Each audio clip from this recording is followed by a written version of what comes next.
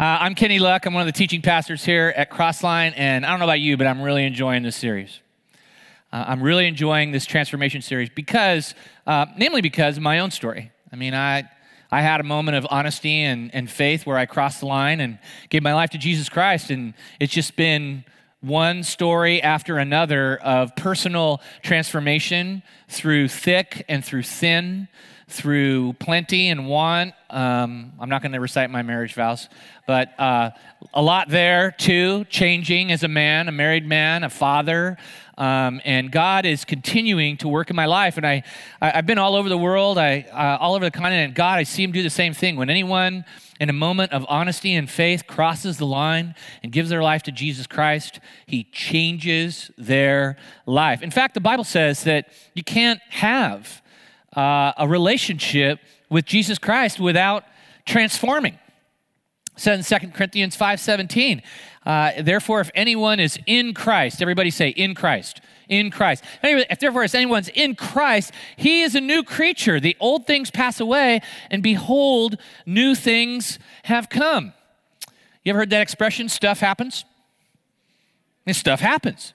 So if you're here and you're a believer, stuff should be happening.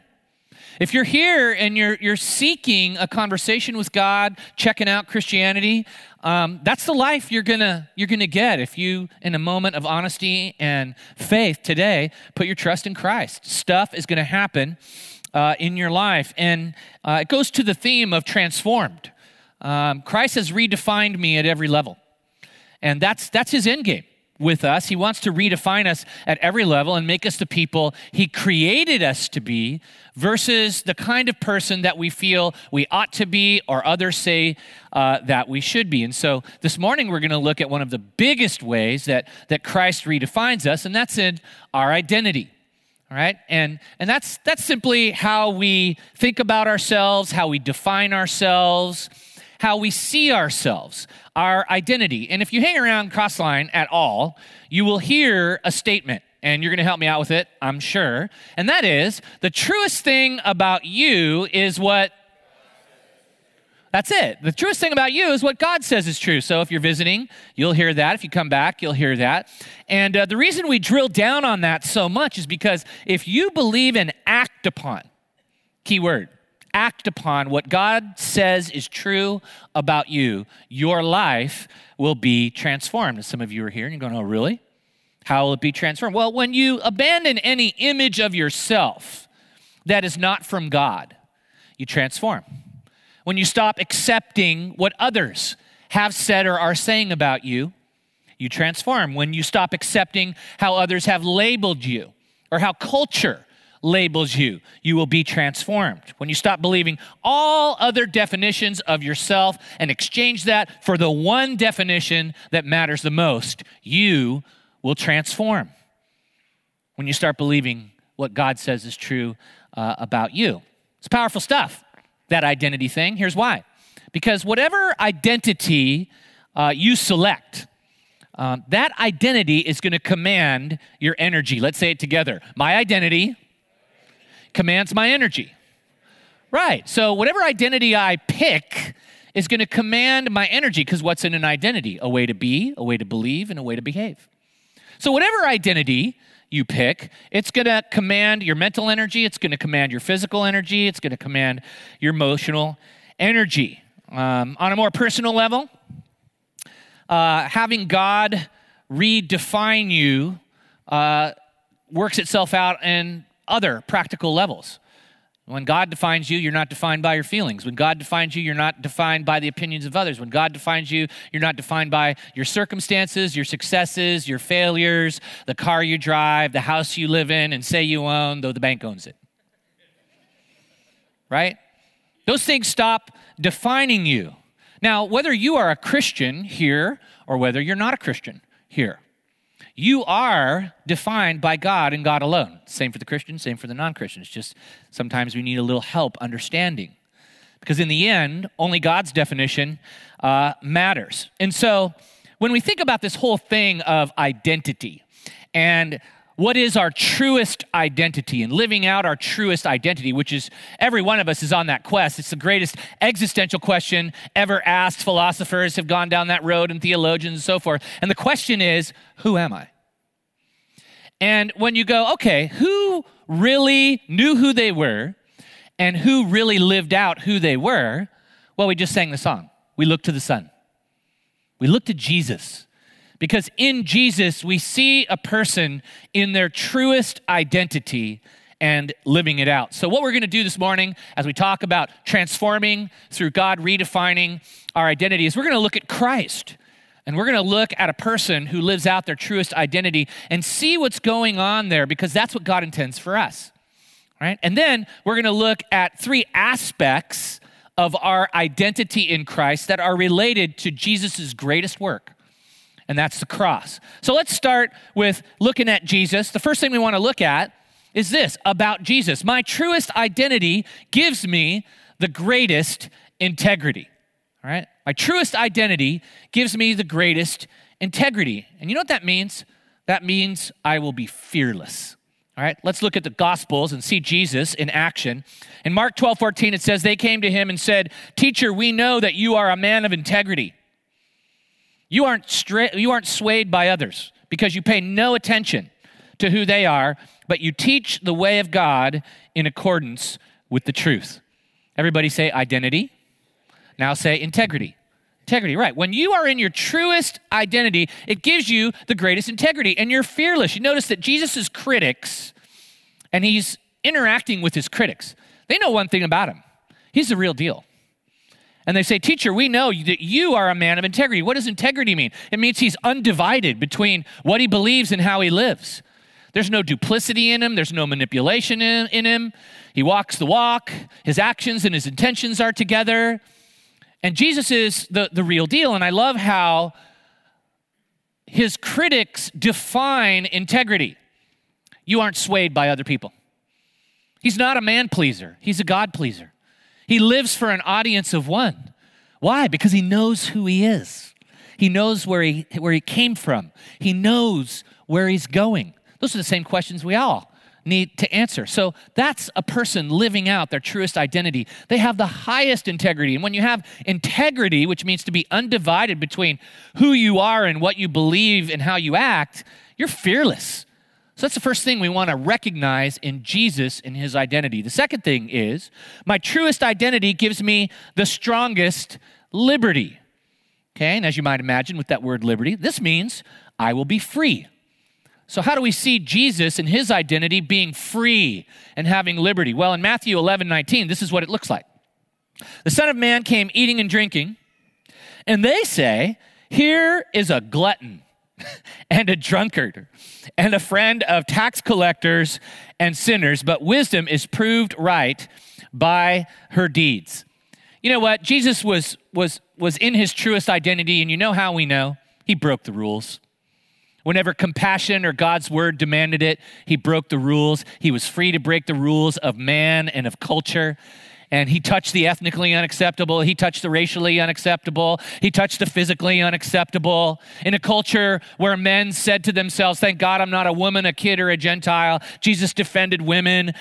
Jesus told parables about the Good Samaritan. And he said, "Let the kids come."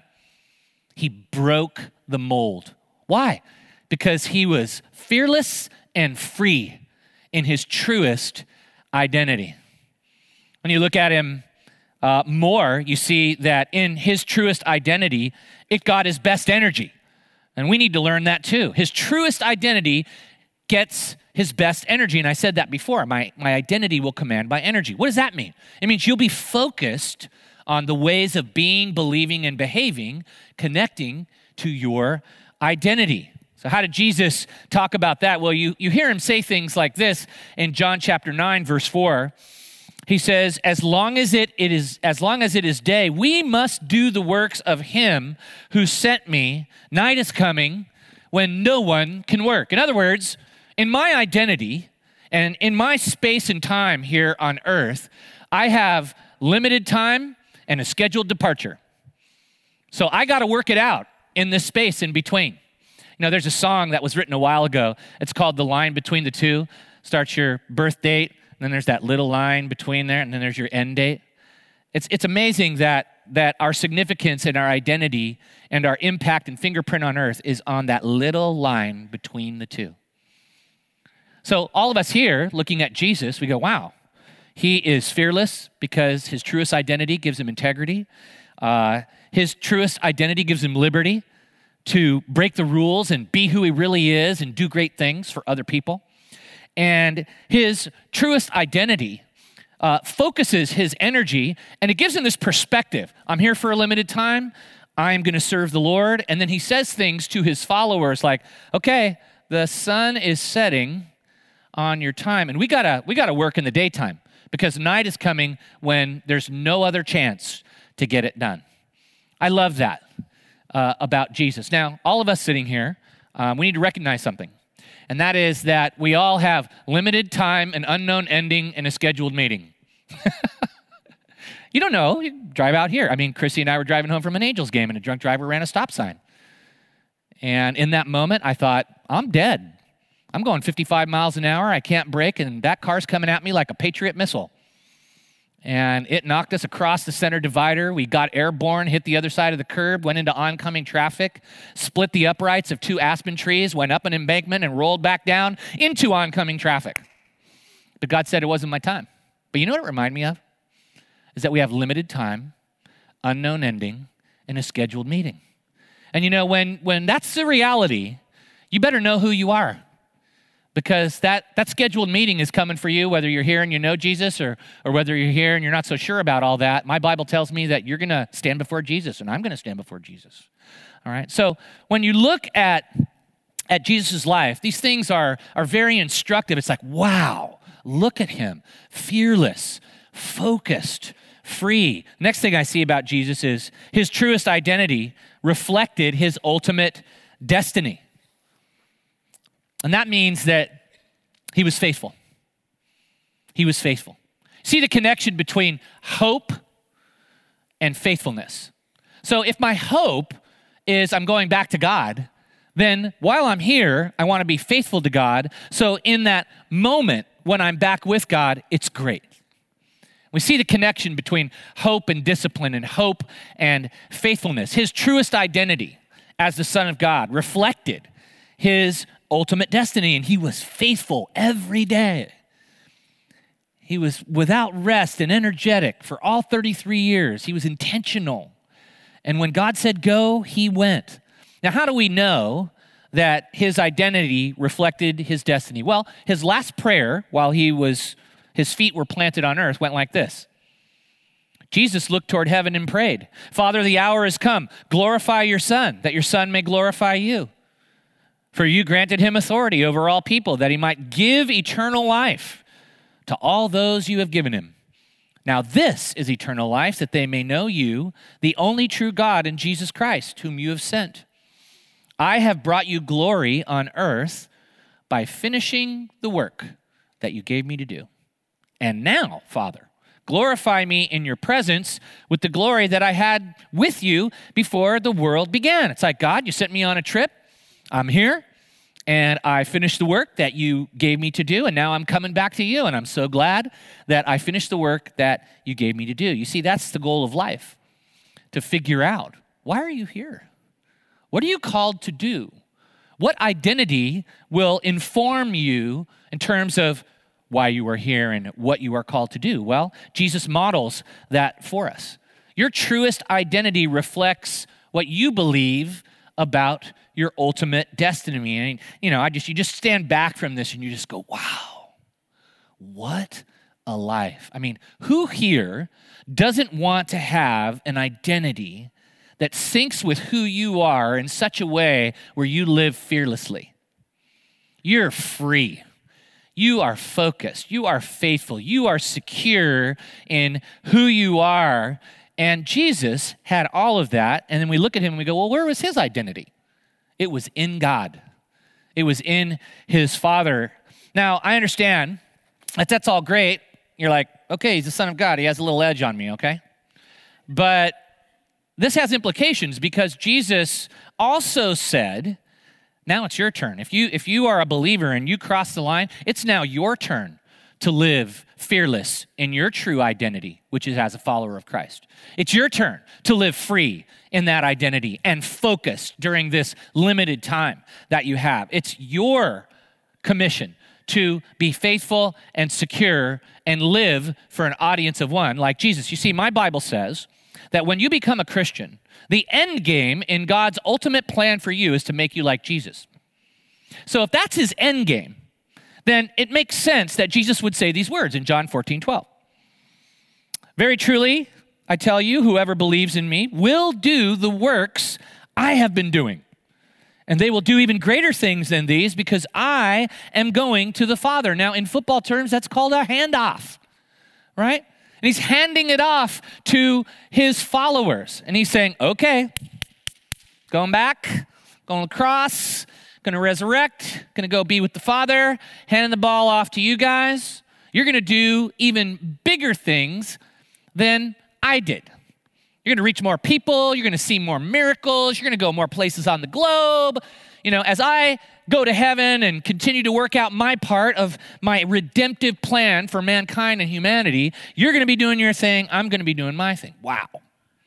That's the age and time that we're in. And so with the time we have left, what we want to do now is look at three aspects of our identity, which is rooted in Jesus Christ, and three of his aspects of his character connected to the cross. So let's look at those three aspects, and then we'll make some application, because each aspect of what's true about him and true about you, because you're his follower, transforms us. So the Bible says that three things are true of you that are connected to Christ and his work. Okay, say this with me. I am crucified with Christ. I am crucified with Christ. Say, I am resurrected with Christ. I'm resurrected with Christ. And now say, I am seated with Christ. Okay? Now, that's kind of a little abstract, but I think we get the words. Crucified, resurrected, and seated. If we do the more pedestrian translations, it's he dies, I die. He's alive, I'm alive. He's there, I'm there. Okay? That's what that means. And God says that you are crucified with Christ. He dies, you die. You're resurrected with Christ. He's alive, you're alive, and you're seated with Christ. He's there, and you're there. And I need to attach a word to that, now. That's for right now. It's not then and there and here and now. It's here and now. So let's look at those three things and see what the application is for our identity in Christ. And if you're here and you're just checking out God, this is the life that you're considering joining as you consider making a decision to come in Christ.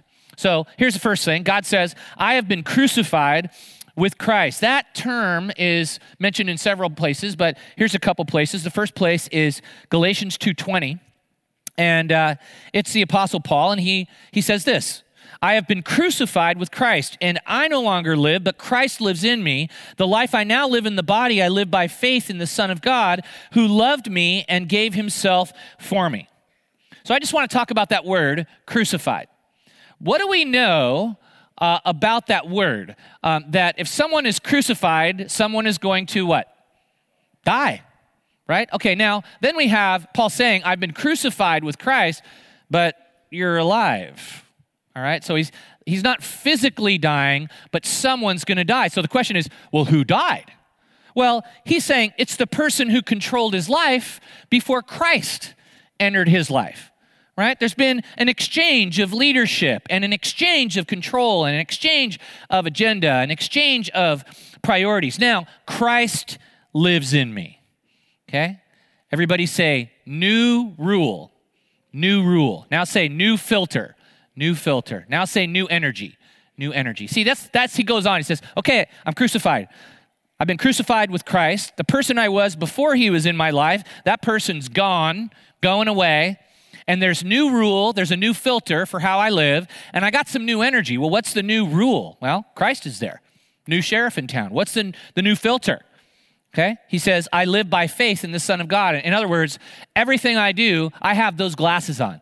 My faith in Jesus Christ is now the set of glasses through which I filter life, relationships, my mission, my purpose, who I am. And then there's new energy. You say, where does it say that, Kenny? Well, it doesn't say the word energy. He just tells us what his motivation is. He says, I live by faith in the Son of God who loved me and gave himself for me.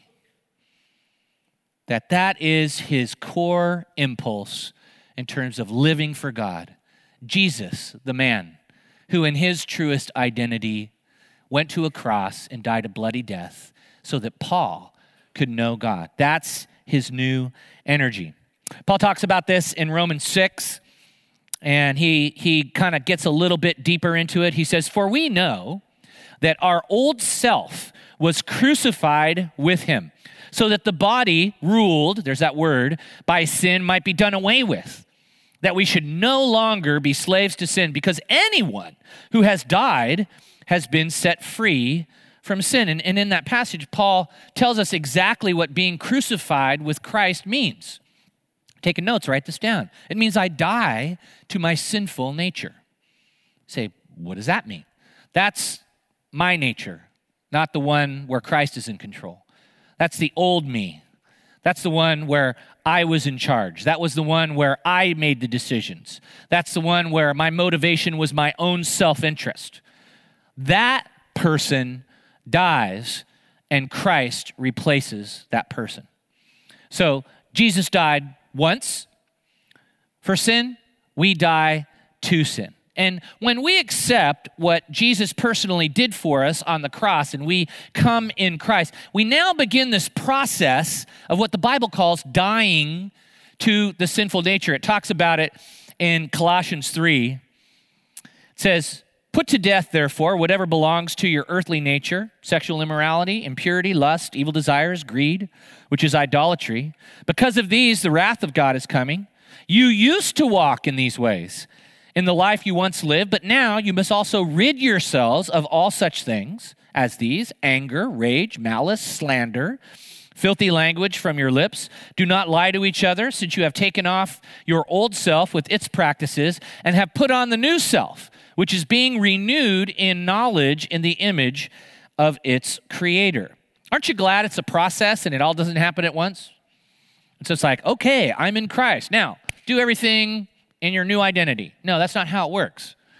It's a process of setting aside and doing away with and putting to death in the language of Scripture. Now, when I read this passage, I just hold up the mirror and I just go, wow. There immediately, when I crossed the line and I became a person who is in Christ by faith, there's behaviors that went away immediately. And it was not because, I thought they were bad necessarily. It was because they lost their significance. That was my old identity. And how many of you in here have ever done anything dumb to get somebody to approve of you? Anybody? Okay. Well, boy, that's the story of my life. And it's just like, well, I'm not going to do that, and that anymore because that used to be in the old person, and now I'm in Christ, and that's stupid. All right? I'm not going to do that. But they just lost their significance. That wasn't my identity anymore. I wasn't chasing the acceptance of people. But, as I moved along with Christ, it moved from the outside things to the inside things. It moved from my public behavior to my private thoughts and behavior. It went from the things that people saw in my image to the things people never saw, and the unseen things that God began to poke at and work on and go, you know what, that has to go away too. Things in my character, attitudes I kept, ways of thinking, that's got to go too. My sinful nature began to die. So what does being crucified with Christ means? It means that you're in a process of dying to the old you, to your sinful nature. And here's the good news. The result of being crucified with Christ is freedom from sin. One of the things I just look back on in hindsight's what? 2020, you look back and you just go, man, why did I ever live that way? This way's way better. And you look back and you just go, that sucks. That wasn't fun at all. And I woke up dehydrated and with headaches and bruises and all sorts of other bad things. It's like, okay, I'm glad I'm free from that life.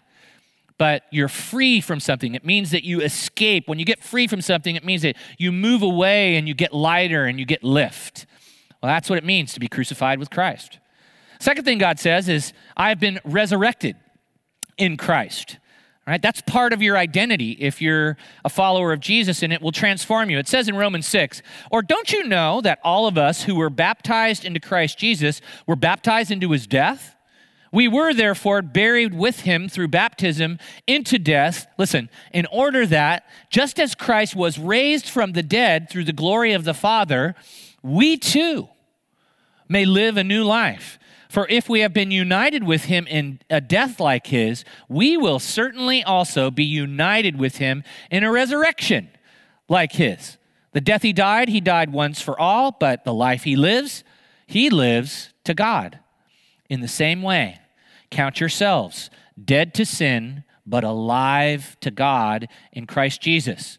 Therefore, this is what it means. Do not let sin reign in your mortal body so that you obey its evil desires. Do not offer any part of yourself to sin as an instrument of wickedness, but rather offer yourselves to God as those who have been brought from death to life, and offer every part of yourself to him as an instrument of righteousness. So, he dies, I die. He's alive, I'm alive.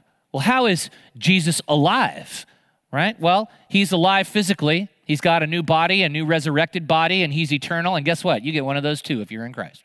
It's awesome, right? But he's also alive going forward from earth to heaven, fulfilling and serving God's purposes. So he dies, he resurrects, but he doesn't resurrect just to resurrect. He resurrects, and he's fulfilling God's plan and God's purposes, which gives us a little clue that if we're resurrected with Christ, that's what's going to happen with us. We get a new body, all right? Physically, great. That's why Jesus said, I'm the resurrection and the life, and anyone who believes in me, though he dies, yet he shall live. Great. It's a physical resurrection. But then there is a spiritual resurrection of purpose, all right? We die to sin and we resurrect to serving the Lord. And just as Christ died definitively and finally to sin, so do we. And as we remove ourselves, as he removed himself from the cross and sin, and he rose and he resurrected, we are removed and risen, and we move away from sin to serve God's purposes. So what does being resurrected in Christ mean? It means I'm alive to God's way. I died to my sinful nature, but I don't stop there. Now I'm alive to God's way. So what does that look like? What does being alive to God's ways look like? Well, I say no to temptation and I say yes to God. I say no to myself more and I say yes to other people more. I say, no to things going on out there in culture and ways of being, believing, and behaving out there. And I say yes to my identity in Christ. I say no to my way and I say yes to God's way. These are just a few examples of what happens when you're resurrected and made alive to God's way. It transforms us, right, and tells us. All right, lastly, God says, I have been seated with Christ, all right? We sang that song. I wrote it in while we were singing it. It says, the one who bore our sin and shame now is robed in majesty. Okay, Jesus went from the cross and the tomb. He resurrected, and the one who bore our sin and shame is now seated where? At the right hand of God. All right? Ephesians 2, 4 through 6, it says this. It says, he's seated, we're seated. But because of his great love for us, God, who's rich in mercy, made us alive with Christ, even when we were dead in our transgressions. It is by grace you have been saved. And God raised us up with Christ and seated us with him in the heavenly realms in Christ. Okay, how many of you have ever been given like great seats to a ball game or a concert? All right. So pastors sometimes from very wonderful congregation members get tickets to sporting events that are awesome and they appreciate it deeply. So you get those tickets from your friend and it's just like, I'm just blown into the stadium and I got this little special pass and I go to the parking lot and then I go up a special elevator with these special carpets and then you go into this special room and there's special things being served there and I have this special vantage point. It's like the reason it's special is because there's a special vantage point to where your seats are. It's just like, oh man, we're right down there in the front. We're on the stage, or we're up in the box seats, or we're in the Diamond Club at Angel Stadium, or whatever, right? And that's what's great about great seats, right? It's what's going on there. Say this with me. Better seats, better experience. Papa John's. No, just kidding. Better seats, better experience, right? So, when you think about what the Bible says, it just goes, and God raised us up and seated us with him. What's going on there? What's going on in the heavenly realms? That's insane. I mean, we're here, but we're there. It's there and then, but it's here and now. It's like we're seated there now. We got a seat. And guess what? The Bible says that we can go there and we can participate in that place. And we were just doing it as you were passionately worshiping the Lord. You do it as you passionately pray and you listen to the scripture and it says, therefore, let us approach the throne of grace with boldness, seeking grace and mercy to help in time of need. And we spend time with God and we have a dialogue in his word and we have a conversation and it takes us to that place of power and beauty and majesty and confidence and sovereignty and providence. And we feel safe and we feel right and we know who we are. Wow. That's how it transforms us, right? Got a great seat. And it's not then and there. It's here and now. Even though we're physically here, we can go there. In my family, we try to do one big thing for our kids at Christmas. And this last Christmas, my daughter Jenna, prior to Christmas, she literally had memorized and could sing every song from the Broadway musical Hamilton. You guys know that is? So now it's starting to tour, come out of New York, and it's going to Chicago and Seattle, and the tickets are crazy expensive, and there's a big line, it's a lottery, and it's like if you get to go, it's a miracle, right? So, as moms do, they're so good at kind of like, looking for things that are special for the kids, and she's on our credit card website, and she sees, the Hamilton symbol, where it's Hamilton, and he's sticking his arm up. She sees, like, the finger. And she goes, what's that? And she clicks on it, and it's like, limited time, 2 tickets, $75. Okay? So Jenna, Christmas morning, has no idea what is coming. Watch this. Yeah, because she's a bad mom. What? Like the character. Oh, Frittata. Frittata. Go for it, Jenna. You say Frittata. Okay, you guys open I that say at the same Frittata. time. Yeah, because Lewis, no, I take good care of Lewis. Open at the same time. Wait, hold on. Don't open the box. Here. I know what this is. I'm so Okay, ready. Okay, ready? One, two, three. Wait. What? Oh my freaking God! Oh my God! She's crying.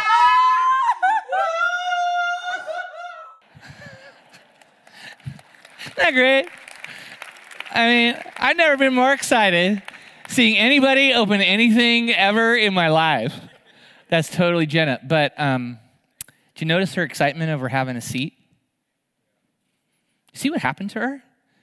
She just got super emotional and super excited and super overwhelmed. And, it's February 7th. It's not even now. It's in Chicago. It's there, February 7th, and then Chicago, right? But here and now, Christmas morning and in the days prior leading up to February 7th, is it shaping her here and now? You bet. Emotionally, she's getting ready to go. She's, and that's really the significance of being seated with Christ. You got a seat. But it's not there and then. It's here and now. And it should be shaping you mentally and emotionally and energetically. And you should be excited and getting ready to go. So being seated with Christ, what does it mean? It means what's going on in heaven shapes how I live on earth. We got a seat.